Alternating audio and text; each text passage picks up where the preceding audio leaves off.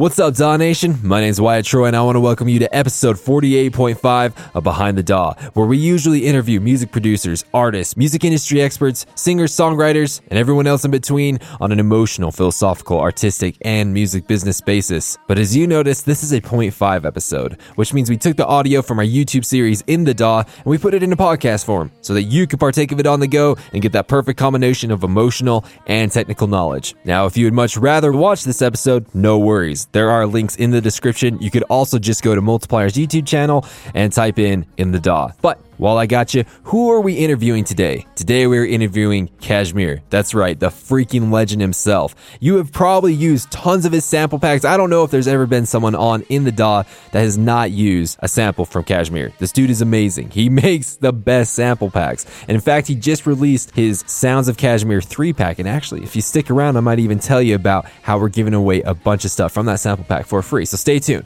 So what are you going to be learning in this episode? You're going to be learning about using orchestral elements in EDM, processing and mixing vocals, gang vocals, the difference between a logarithmic and convolution reverb, using MIDI effects to help write melodies, and finally, what is the best realistic acoustic guitar contact library. All right, we're going to get into all of that, but as a bonus, like I mentioned before, we are giving away over 100 samples from the Sounds of KSHMR 3-pack. But that's not all, DAW Nation. We are also going to give away the stems to this song for free. 100% for free. There are links in the description. Also, if you are listening to this and you can't find the links because of the certain podcast app that you're listening on, no worries. Go to Multiplier's YouTube channel. Type in KSHMR In The DAW. In the description of that episode, you will be able to find it there. You can also just go to inthedaw.net/KSHMR. So, DAW Nation, I hope I got you stoked for this episode. But before we get into all of this, let's hear a word from our sponsor. DAW Nation, imagine if you could learn extremely innovative sound design from a legend. Imagine 5.5 hours of mind-blowing, in-depth videos explaining and exploring every detail on how to get the craziest sounds that no one else is making. Imagine being able to walk away with all the effects racks, instrument racks, and project files that are handcrafted by someone that has producer credits with Monster Cat, BT, Infected Mushroom, Virtual Riot, Illenium, Seven Lions, Alsla, and so many others. Now imagine all of that power being at your fingertips just a few minutes from now. Well, DAW Nation, what I just explained actually exists. The In The DAW team collaborated with AU5, the sound design legend himself, to create the AU5 Ableton Sound Design course. Again, as I mentioned, it includes 5.5 hours of videos illustrating the most innovative sound design techniques, plus all the instrument racks, effects racks, project files, and we even included a full walkthrough and breakdown of AU5's newest EP, Energize. Right now, we're running a $50 off sale for this course, but this is a very limited time offer, so I'd hop on it right now. The original price is usually $150, but for this limited time, you can get it for $100. But if you're just not quite sure it's what you want, then make sure to check out the free mini AU5 Ableton Sound Design course. This way you can get your feet wet and see the types of sounds that you could be making today. There are links in the description for both the full course and the mini course, or you can go to courses.inthedaw.net to get more information. Again, that is courses.inthedaw.net. But DAW Nation, let's get into this week's interview.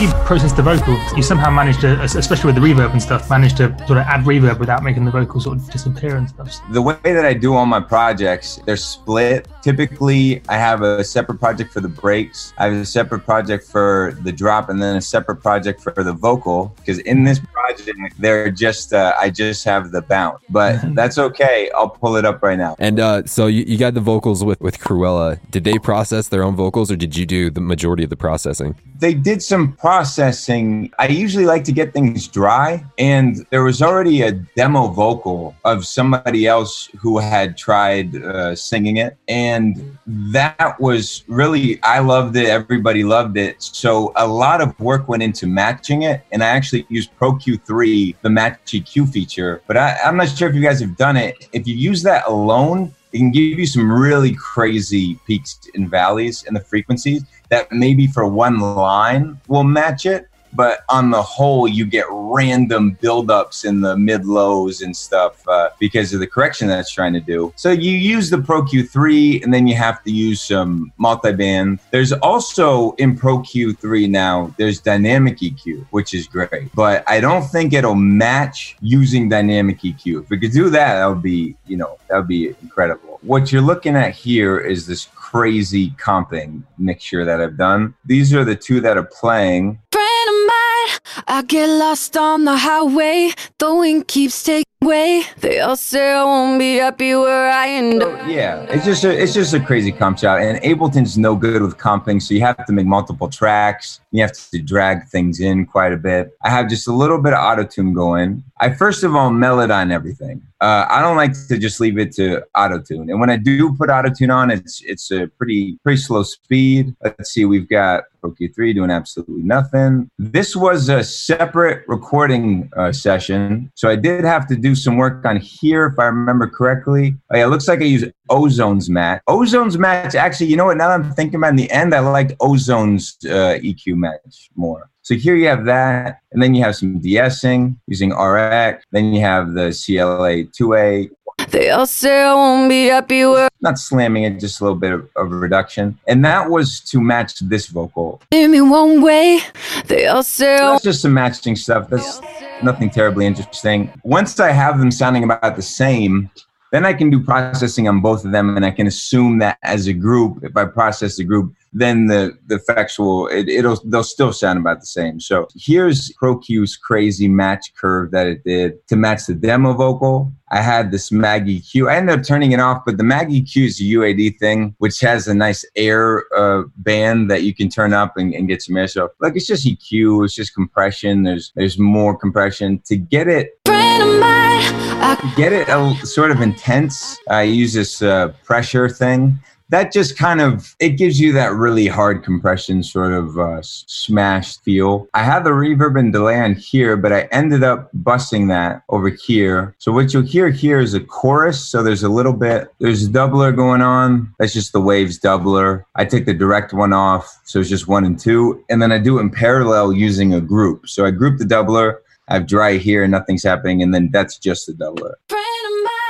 I get lost on the highway. So that gives you a little bit of stereo on the vocal. And then here you have a little delay. That's really tough. I get lost on. And then here I have this plate reverb that I used.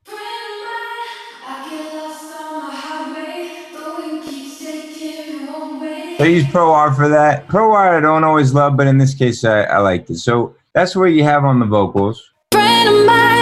I get lost on the highway. The wind keeps taking me one way.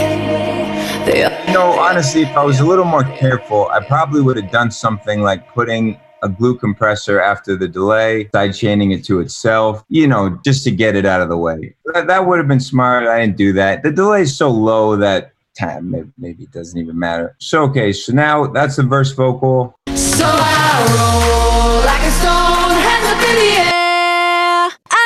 Care. So that's Yaz singing mostly the lead on it. And then these group vocals, these came from the original demo. And these are really what make the chorus sound big. So I roll like a stone, hands up in the air. I don't wanna care. And you can see it's play with it. There's a lot of reverb. There's really no way to fake that except to record a bunch of people. But something does get very close. I didn't use it in this case, but for everyone out there who's wanting to create a big, vocal group kind of feel, this thing by Antares, this choir, it's like a vocal multiplier, and you can set up to 32 voices. And you might not be able to tell if I do it on this big group, but if I do it on the lead, let's see what happens when I put it on the lead. So I roll. So we got that. Now put it on the multiplier. So I roll like a stone, hands up in the air. And you can play with vibrato that's on it, the pitch variation. So I roll like a stone, hands up in the air. I don't want to care. And you know what? A lot of people want to go really wide when you're creating a crowd, but there's something about actually reducing the width that can make a crowd seem farther away because they all came from one place. And when you can make out something being distinct in your left and your right ear, it can sound closer to you. So that's a little tip for doing groups, to maybe actually sort of compress the stereo image of it, because it sounds like a big horde of people coming from one particular place. I found that to be useful. Or you can mix and match. You can do some in the middle and some on the outside. If you can record like 3 people even at the same time to get that gang vocal, that helps too. You hope everyone has decent pitch, because the second that you're recording everyone at the same time, you lose all ability to really pitch correct. There's one called like crowd chamber or something. So here we got the chorus. So I roll like a stone, hands up in the air. I don't wanna care, and I'll die with no regrets. I roll. And it's subtle, but when you get to the drop, it's the track is not shuffled the whole time, but on the drop it is. So I had to go in and make all these little warpings to make the vocal feel shuffled over there.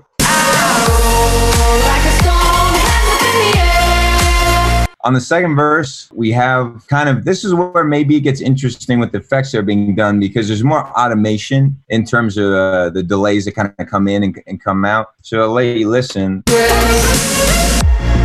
of mine, we've had heartaches or hurt bad, but no, I won't turn the clock back, 'cause one day we'll know. Delay, and after the delay I put on this thing called Space Strip. It's just like a little suite that offers you some modulation, some kind of chorusy sort of stuff. Ensemble here is gonna be like a chorusy kind of thing. It makes the delays, you get to show off a little bit with the delays. Basically you get some Grammy award winning delays, as Dave Pensado would say, and they just sound a little bit different than the vocal. Whenever I want something to just be super reverbs, if you notice with like Ableton, when you put it on, it doesn't give you what I would call a really clean sort of decay of the original tone. It's bouncing off of some unique environment. And with EOS, I feel like it's just a very clean decay of whatever you put it on, the tones. So if I take the other stuff off, I take EOS off, and then EOS, no delay before the reverb keeps continuing the same tone. It just seems like a very continuous decay of the tone. So EOS is not good for everything, but I think that should be in everybody's arsenal. Do you compress your reverb tails as well, reverb and delay tails? No, I didn't in this case compress, but I did do volume automation. I've made a little what do you call it, a macro or whatever here with the utility, because I think when they give you infinite in both directions on the utility, or 60 dB or whatever, it's just not really practical. So I just made this little thing and I mapped it to +10 and -10. You hear I duck. Really just when the next line is coming in, I duck. You just manually like duck the tail so that it just goes down and comes back up when the other parts coming in. That's right. So it's at -4 and it loses another 4 when the vocal comes. So that's just manual gain writing or volume writing. One day the sun will not rise. We don't got to. The guys who do it right automate on delays, like or even reverb in some cases. You could have a small amount always playing, sure, but when you want a big reverb, I think it's really the most impactful when you automate it, because you're filling up a certain space that didn't exist before at that moment. So I think reverb is a great way to put emphasis on certain lines. You see that a lot in pop, but sometimes in EDM and hip hop, people just just kind of leave it on. But I think automating is the best way to use reverb, to have like a tight, subtle reverb constantly, and then a big reverb on certain things. I found is best. When she does that big line, she riffs on Love of Mine, I think it puts more emphasis. I noticed you're using the racks as like a dry wet. Is that just a workflow thing to give yourself the option of processing the dry separately, or? That's right. And it's kind of my version of a send and return. I have some phobia about send and returns. I just hate this idea that I'm going to need one reverb that works for everything, or delay. I just have some phobia about it. And I know all the pros of using sends and returns, but I still want the dry wet functionality, but I do it with that. Do you use different reverbs for like different elements? Is that like what you're trying to say? If no, using one reverb for all the elements in the mix? Yes, oftentimes the lead vocal on the verse and the lead vocal on the chorus, for instance, I'm probably going, at least to start with, I'm going to copy and paste the same reverb. So there's generally a fair amount of consistency. They're mostly the same. There will be certain cases, like with this echo, that I could use a different reverb on that. I'm looking for a specific effect, so I'll just use a different reverb on that. Don't these reverbs clash with each other? For example, you've layered two elements on the same time, and they both have a different reverb, or you're using the same reverb on both the elements? Like my lead vocal, and let's say there's some backups, like there's like certain lines she records a left and a right side, so a couple lines pop out with the stereo. She does 2 extra takes on those lines. Those are all getting the same reverb. If there was an echo or something that pops out, I don't think that it's bad for that to have a different reverb.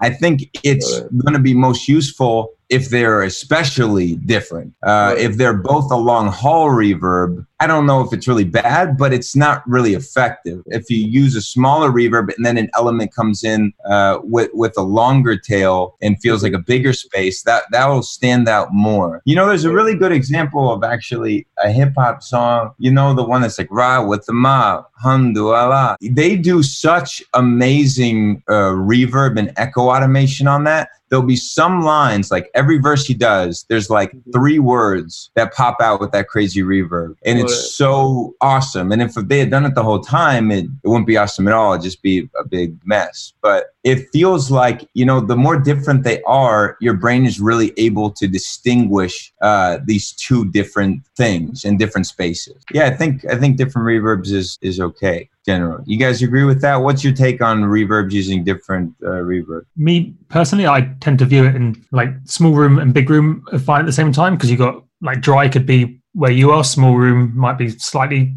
away from you, and then like a long tail's obviously in the distance, so there's some separation. But otherwise, yeah, if they're very different, like a weird convolution reverb and then a more realistic one, then they certainly stand out. But yeah, I mean, I tend to try not to overcomplicate reverb, but then yeah, they do definitely have to be normally like one small, one big. I'm the same way. I love using multiple reverbs, and the reason why I'm more of a sound design choice rather than putting something in a space kind of choice. So like when we did the Clockvice episode, he did, oh my gosh, what that guy can do with reverb is insane. How like one bass is going to explode into a reverb and then suck back up into no reverb, and then there's another type of reverb. When done tastefully and like in a sound design sense, it like just takes you through this journey. I think it's really all about contrast. When you're talking about the guy sucking the reverb into a very dry sound, the reverb cuts off and suddenly you're in a dry sound. I think to your ear that puts so much more emphasis on the dry sound. Reverb introduces a lot of kind of like far away on the side perception to your ears, and then to come in with something dry. The dry thing before that whole reverb trick may have not sounded particularly impressive, but it sounds so much more so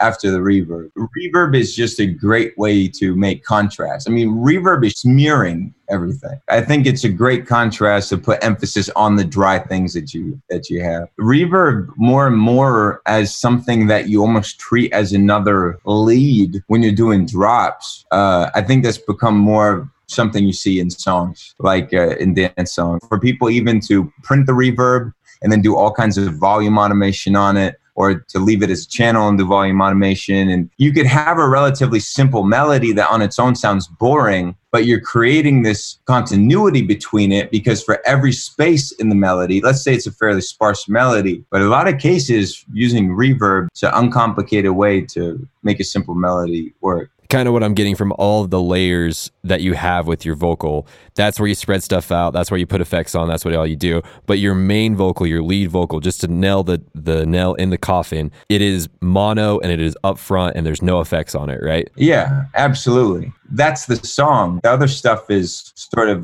just to blend. really blend in with the rest of the track and put it in a space. But yeah, it should all, before you get to any of that, you should really always be happy with the compression, the EQ on your vocal. And that alone should kind of, you know, do okay. I think it was Steve Duda, he said he wishes people would use more delays and reverb because it's cleaner. And I do know what he means by that. There's something about using delay that you'll find you have to use less reverb, I think, to accomplish what you're looking for. So first things you'll hear is like a little atmosphere. This is just atmosphere. So little just kind of ditties. I think once you've gotten the chords of the song, you've gotten what the melodies are, then you start adding the ditties, and I think that's always a really fun part as a, you know, as a producer. Guitar, that doesn't come until later. So really we just got piano. Friend of mine, I get lost on the highway. The wind keeps taking me one way. They all say I won't. I believe this piano was given to me by the people who wrote the song, but I use another piano later, and I'll show you what my favorite piano generally is to use, is this, the Giant. And it's so underrated. It's so good. This thing is really great. And I put it on Giant Pop. You just hear.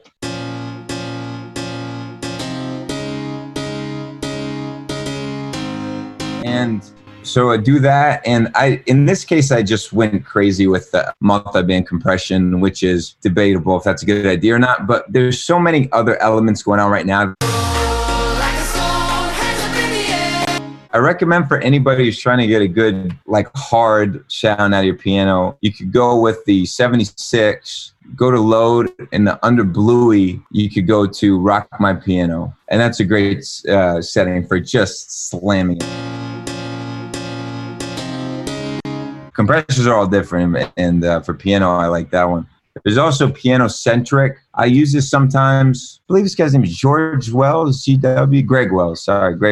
And this is great for if you wanted to, it might be great for everything, but if you wanted to have just a vocal with the piano and you're wondering why your piano sounds a little stiff, this can really help you out. I believe it's doing some saturation compression. It'll add a doubler, it'll add a delay. My little secrets for piano. Oh, one more secret for piano actually is this Vitamin. You guys played with this Vitamin at all? I've heard of this thing before. I've never played with it. I've heard of it. This is like a saturator essentially with some other thing. Now this is going to be really extreme, but now there's already a lot going on this piano, but before there are any effects, pianos generally tend to be pretty mid-heavy, mid-low heavy. So this guy just really slams it, and he's probably doing the job of these multi-band presets. And it also offers you some width control. If you need something that sounds too acoustic, I would say, to fit into a dance track, Vitamin is a great resource. So then we have some guitar plugs come in. We have a kalimba.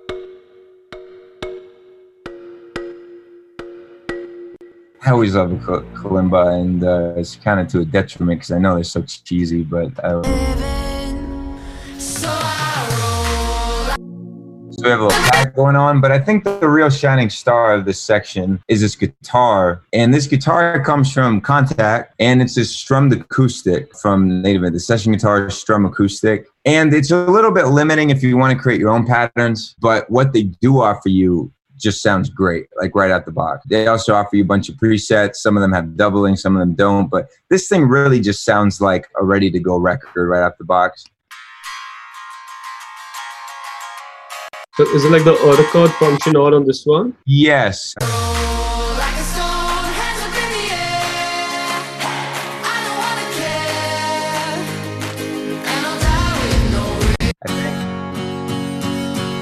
Yeah, that's just more of the same instrument, but that one is flattened. The way that this course works really is by sucking out and everything being filtered. Life worth living.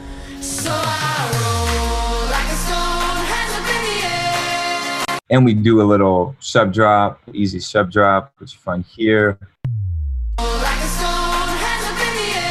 And coming off of a verse that was fairly full, that felt like the right way to put attention on the chorus. Little things that make life worth living. Life worth living.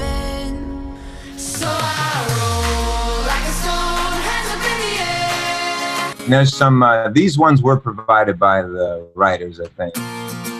So those like give you some just higher frequencies, sound a little more steely, the guitar. And then on the drums, let's see, we have a little, I don't know, like almost a country thing, like a boom, clap, clap, clap, sort of on the every offbeat.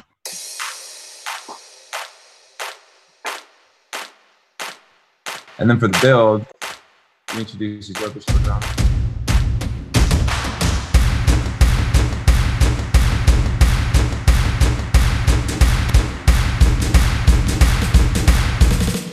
And you see, I try to transition you into the shuffle. Did you guys see? It was kind of, at that point, almost just like mathematically, how am I going to get the listener to be prepared for a shuffly kind of thing? So I believe I just manually started to make it shuffle more, basically, which is a real pain. As a producer, you always want like a simple, elegant solution to something. And then sometimes you just have to do the most time-consuming, most obvious thing, which is to just slowly make it shuffle. So you have this whole array of different orchestral things.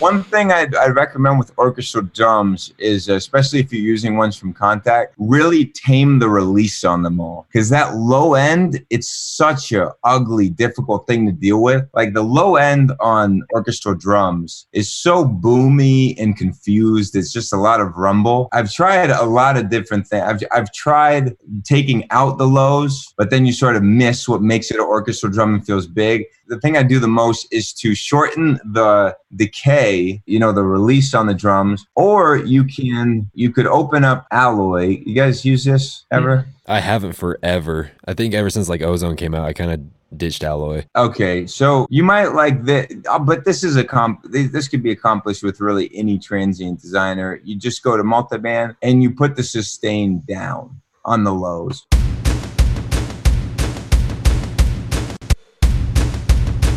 See how that changed it a bit? That's another way that you could do it. A lot tighter now, right? Maybe too tight, but yeah.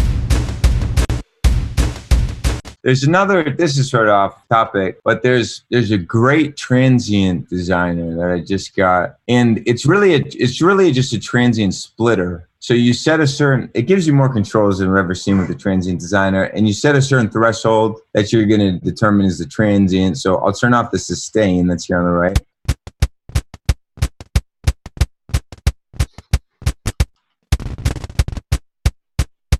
So based on that, now we put sustain on, you could add highs to your transient. You could take out lows from the sustain of it. You could increase the release, which is really cool.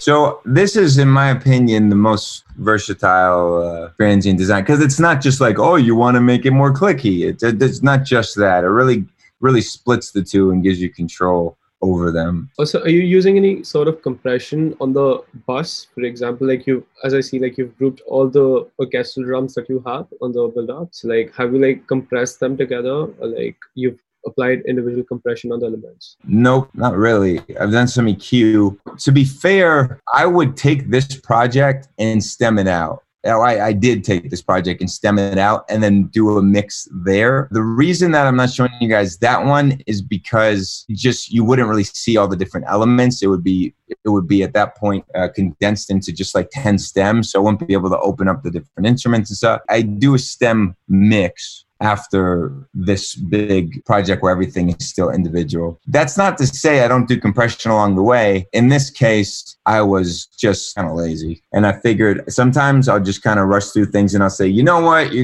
when you get to the stem mix, you'll do that. It's lazy, but honestly, it also kind of helps keep your spirits up while you're making the track. Because you're like, okay, you know what, I'm not going to sit here and dissect this too much. I'm going to work that out when I do the stem mix. That's also why I like to split up up the project into the break and the drop so that I don't feel that, if I'm using the same drums from the break, for instance, I might feel compelled, like I don't want to change too much. I want to keep some setting that works for the verse and the drop on this kick. And so I sort of feel compelled to not make drastic changes because I'm worried about how they might affect the verse, because I'm trying to make elements coexist in both sections. Doing it on a separate project and then simplifying, I think it puts your brain in more of a creative space. Kind of the same reason we all like to start new projects. And we all want to say, now it's at 150 tracks. I'd rather just start something new. There is a science behind that. I think your brain feels more creative when it's not encumbered by these 100 different tracks.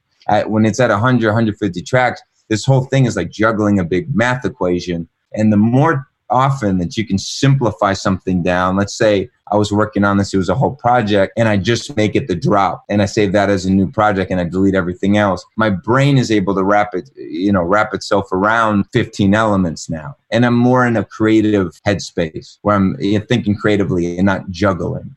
So anyway, that was a big rant sort of about workflow that you didn't ask for, but I think it's important to recognize your brain has a finite processing capacity and to take measures that make things easier for your brain. I think you get good results. Did I see that I think it might have been the piano, there was a 5 semitone MIDI effect on some chords, or did I see that? Yes, that's right. That's because, and I'm sort of embarrassed about this, but there are keys that I'm just a lot more comfortable in. I'd say E minor, D minor, F minor, sharp minor, even things that I've picked up from working on songs in that key. And then sometimes I'll get hit with a bit of a wild card, like A sharp minor. I'm not super versed in that key. And it's not that I couldn't sit there and figure it out. I'm a little bit more intuitive if I put it in F minor. That's my favorite key. I sort of know how a chord will function in that key.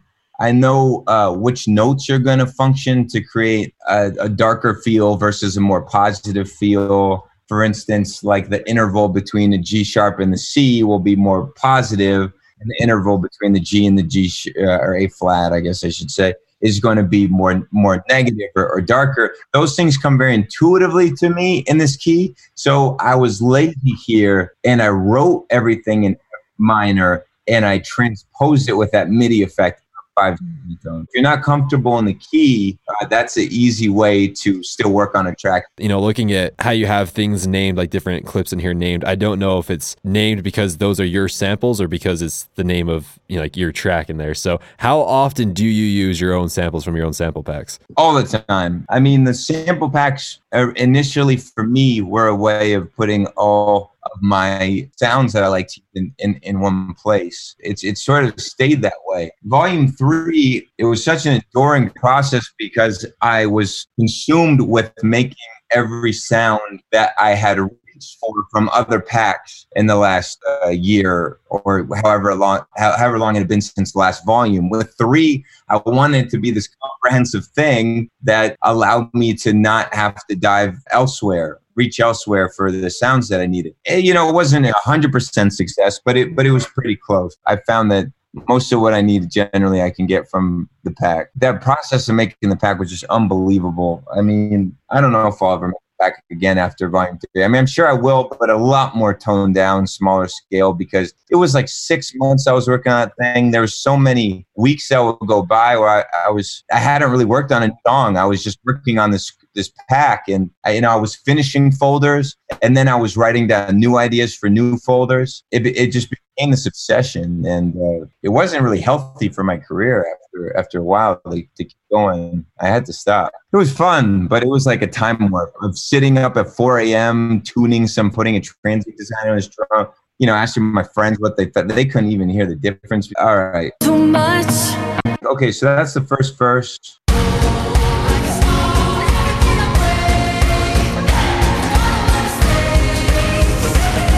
Yeah, and then I have this break 2 option. Another thing I just want to mention, if it makes producers out there feel better, I create so many different versions of every song, like so many different breaks and. Friend of mine, we've had heartaches that are bad. No That was going to be one of them that didn't end up making the final cut, but I still thought I included in the project just to let people know that was like one of 5 that I tried. Friend of mine, we've had heartaches that hurt bad, but no, the version on break 2 that I ended up going with was this, I'm not sure what you guys call this like kind of retro wave or synthwave, which is a sound that I'm a big fan of. I used arcade to get this atmosphere. You ever play with arcade? I've heard great things. It is great. Yeah. It's kind of like Exhale. Basically, they'll offer you a little family of sounds, and they're usually atmospheric kind of things or like little riffs. And in this case, I used it, get together. You really can't beat texture. Texture is a really important thing, and good songs have good textures. So anyway. we've had heartaches that hurt bad. And then in this case, I believe what I did is I took the piano and I just took the reverb and I flattened the reverb. I think that's what we're hearing here. And it's sort of automating in and out to give you, if I mute the vocal.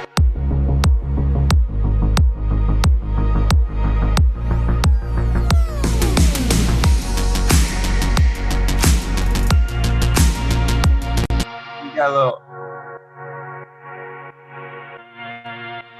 This guy is nice luck because it kind of leads you into the next section. I would call this section the verse, and then the next section is the pre-hook, where she says, I don't wanna sacrifice. Pre-hook. So then this bell kind of gets you there.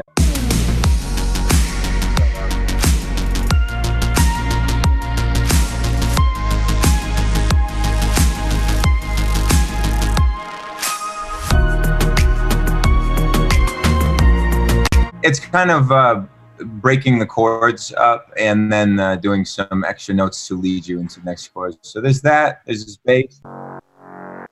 So got a growly sort of bass mixed with this arpeggiating bass.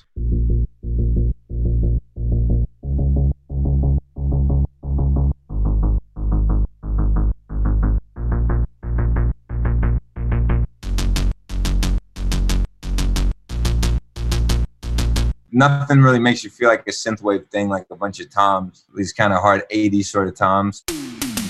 In the pack, in the Sounds KSHMR Volume 3, there's a bunch of toms that come in families. So you get a high, you get a mid, and a low.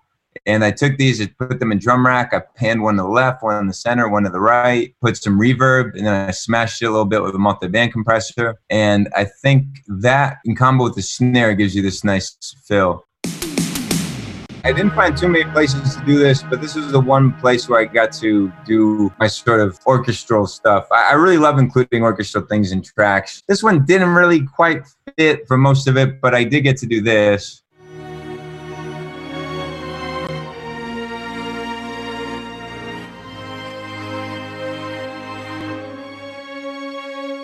There's the modulation. When you're dealing with strings with the nice contact stuff, you get, I usually use the CC1, which is your mod wheel, to do the dynamics or the expression or whatever you call it, which is basically the intensity or volume of the strings. And that's usually crucial to give you a real sound because strings do tend to swell. And if you don't use this, you get more of a static kind of sound. So yeah, this one I started out with. This is just a string ensemble. This is a higher note, same deal. Nothing particularly crazy there. I think the solo ones are always really nice because they'll have a great legato. They usually put work into legato.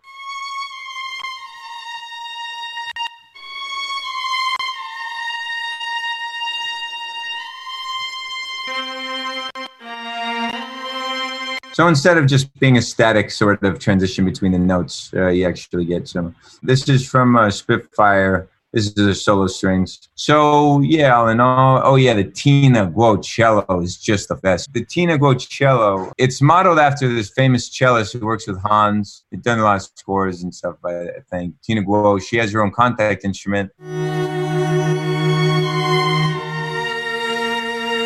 So just by herself, she's so expressive.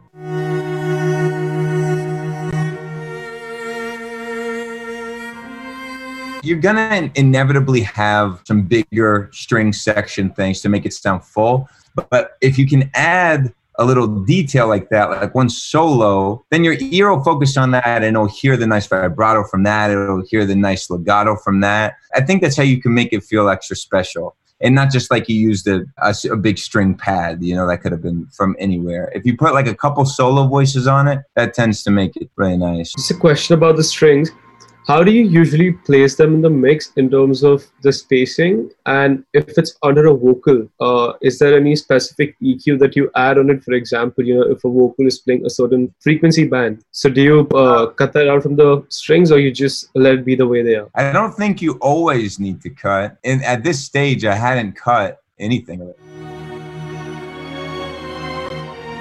it. You know, with something that's just pretty and potentially full sounding as strings, it's really nice if you don't have to cut. If I do start making cuts, they can really quickly sound thin. And in these octaves, I don't really think it's clashing with a vocal. It's a good question how to make it coexist with the vocal. Let's see if I just solo that. I don't want to sacrifice the little things that make life worth living. You have to keep in mind, most of these patches are also not solo patches, so they naturally sound far away, and they sound wider, and they sound sort of smeared. So that alone is going to allow a lot of space for your vocal. The solo patches, I don't want to sacrifice the little things that make life. you know what, it really just ends up working out. Also, you put a little reverb, that's going to throw it in the back a little bit. And then the Tina's cello is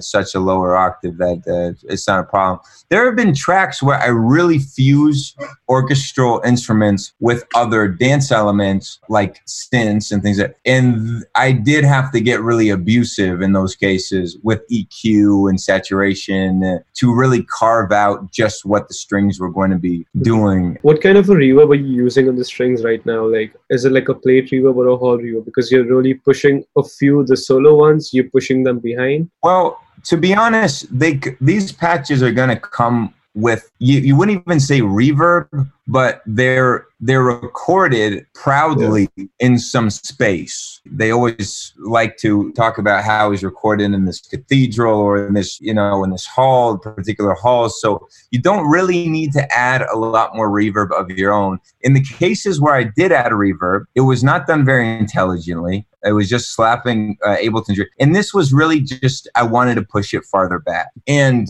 you could say that's really unprofessional or whatever, but it pushes it farther back. And it's really not so that you hear it in a space. Honestly, a lot of what I'm doing is probably, with the dry wet going up, is making it conform to this, the filters that it has on it. And that's probably part of why it gets put back. It gets smeared, and then these various filters, as it's becoming more and more just the reverb signal, these filters are subduing its sound.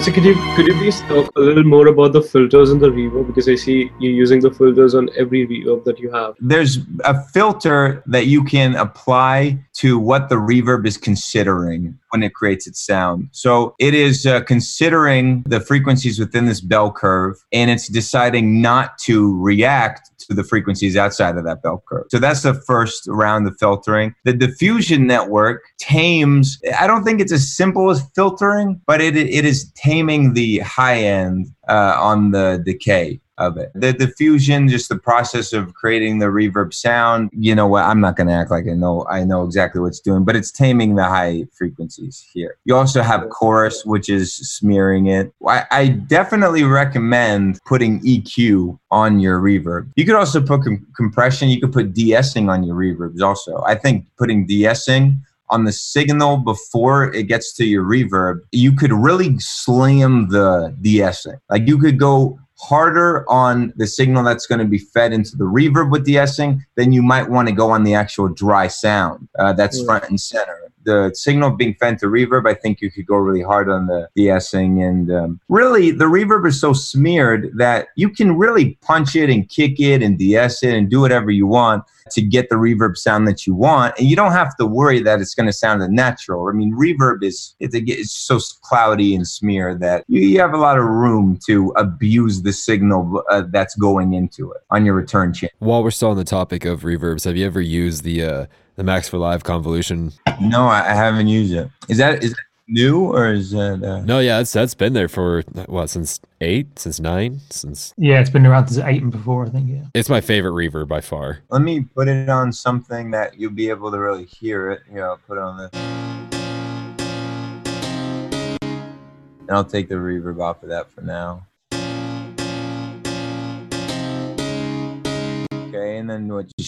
Just the Pro? Am I a Pro, or The Pro is a little bit higher quality, but it's worth noting it's still technically, compared to some of the other convolution reverbs, it's technically lower, quite a bit lower quality, but it's got quite a nice unique sound. And you can also drag in your own impulse, so you can drag in like textures and drum loops to create this kind of rhythmic reverb almost. It's really cool. Is that right? So I understand sort of the idea of modeling and impulse responses, modeling that off of audio, but convolution being based off of a drum loop or so. You can literally, in that impulse window bit, you can drag in literally any shortish WAV or AI FF you like. And in fact, if you don't have any to hand, if you go to the type and change it to experimental, there are a whole bunch of really weird impulses. I just wanted to hear it, first, just kind of as it's meant to be.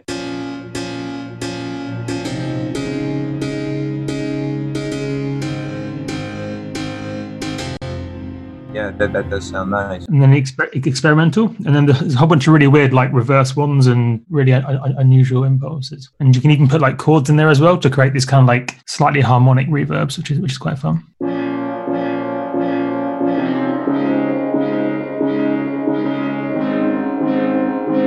The one that really gets me, the type in there that really gets me is called Demon Delay.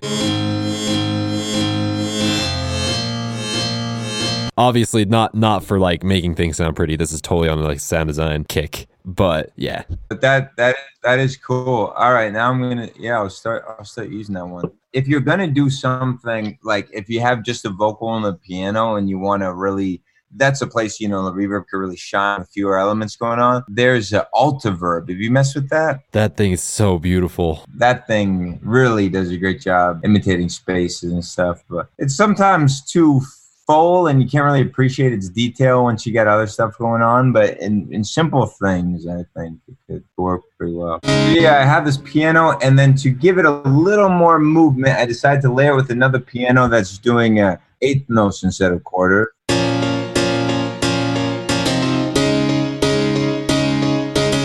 And that gives you like a kind of like I need $1. What I need. Soulful black guy is singing about the city. Did this track take you roughly? September, 5 months, like, but you get most of it done, and then little things come up, and you know how it is. Yeah, and that distortion that you hear, that is trash at work because getting I actually liked how it sounded having a bit of reverb fed into the distortion, but whenever the main melody stops, that distortion brings the reverb up and emulates like you heard. So yeah, I don't use trash a lot, so I'm sort of limited to being kind of like a preset guy on here, but I found a preset that I like. Here's how the group of leads sounded before. And then trash.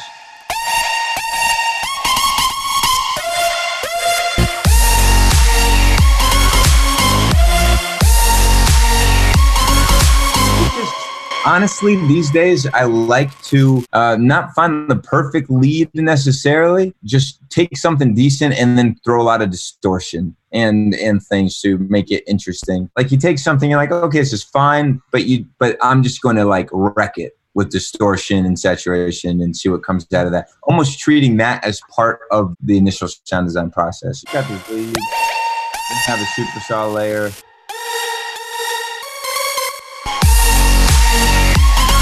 Supersaw layers, I mean, you just can't really avoid it. It's like a necessary evil to just make things sound bigger, because without it.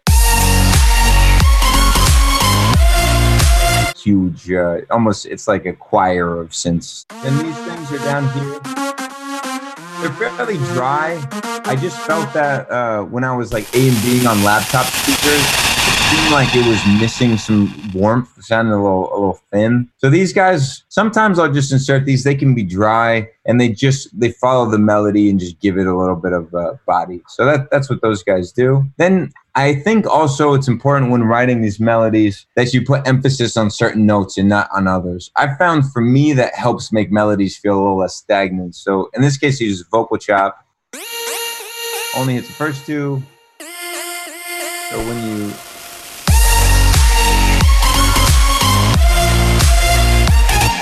right now, but I think the temptation can be to find the stack of synths you'll play your entire melody with, and it's just about finding the right combination, and it'll sound perfect. But I think oftentimes your melody will be much more interesting if you use some bass synths that do the whole thing, but then others that accentuate certain parts. That's been really useful for me in keeping things interesting. In terms of writing this melody, I'd say that there is some parallel between this and the chorus. And for me, that's what made it work. So I'll show you what I mean. If I pull up on Melodyne what her voice is doing, looks like this.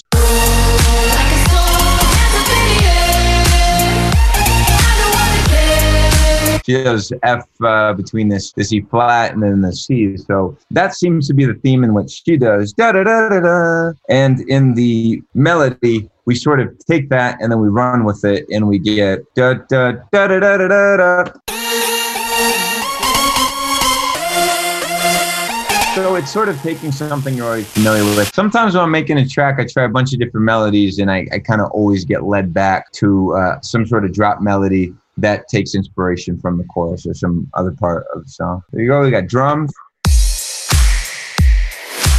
This uses one of my favorite loops in the favorite folders in the sound pack, which are these vintage soul loops.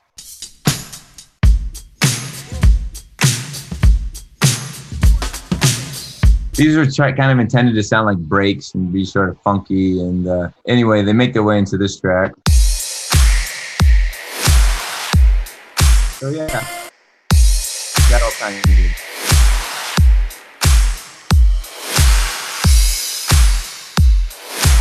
I'm a big fan of everything sweeping all the time to sort of pull you into the next section or pull you into the next clap.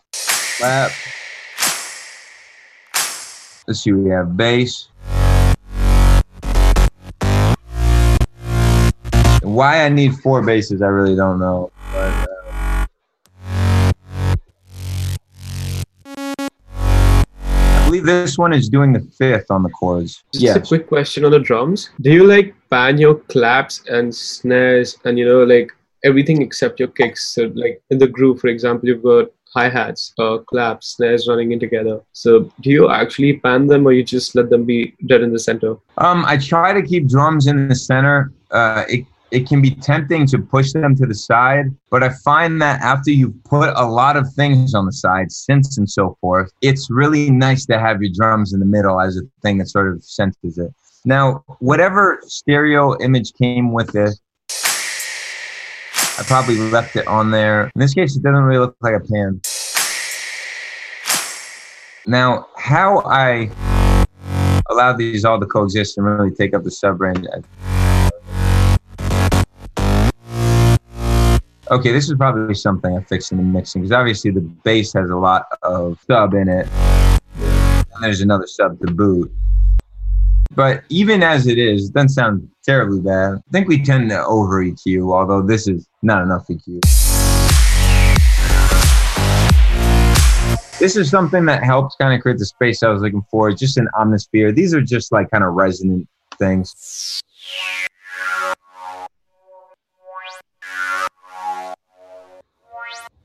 Just little blips that give you some atmosphere.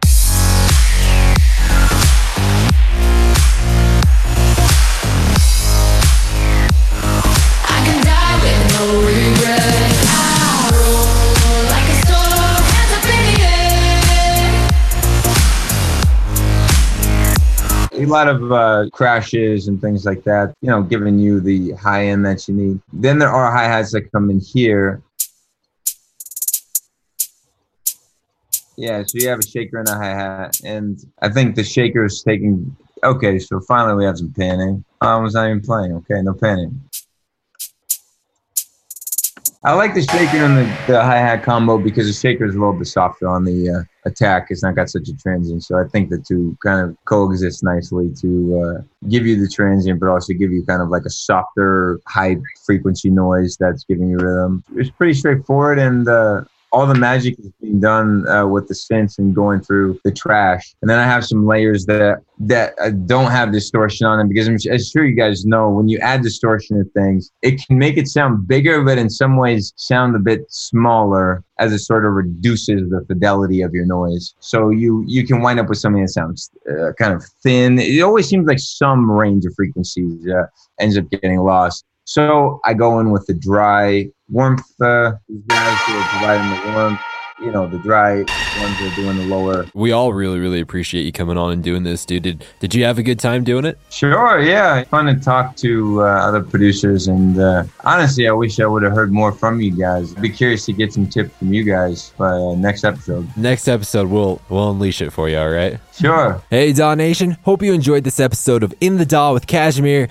breaking down his song, No Regrets. If you're interested in the AU5 Ableton Sound Design course or in the free mini AU5 Ableton Sound Design course, make sure to check out the links in the description, or just go to courses.inthedaw.net. That is courses.inthedaw.net. Again, make sure to like, comment, subscribe, repost, follow, whatever is appropriate on the particular platform that you're listening on, like iTunes, Spotify, Google Play, Deezer, YouTube. I think I already said YouTube. Doesn't matter. Wherever you're at, it just helps us know that what we're doing is moving in the direction that you need us to, DAW Nation. And finally, I would highly encourage you to check out the last episode of Behind the DAW. That episode was with Harrison Bennett, who is the label manager of Zed's Dead's label, Deadbeats. He talks about how to find Spotify playlist curators and how to reach out to them, how to have a plan B when a song release doesn't go as planned, and what Harrison would do if Zed's Dead were brand new into the scene in 2019 and how he would push their career forward. So link in the description for that episode. And of course, make sure to click the link in the description so that you can download the stems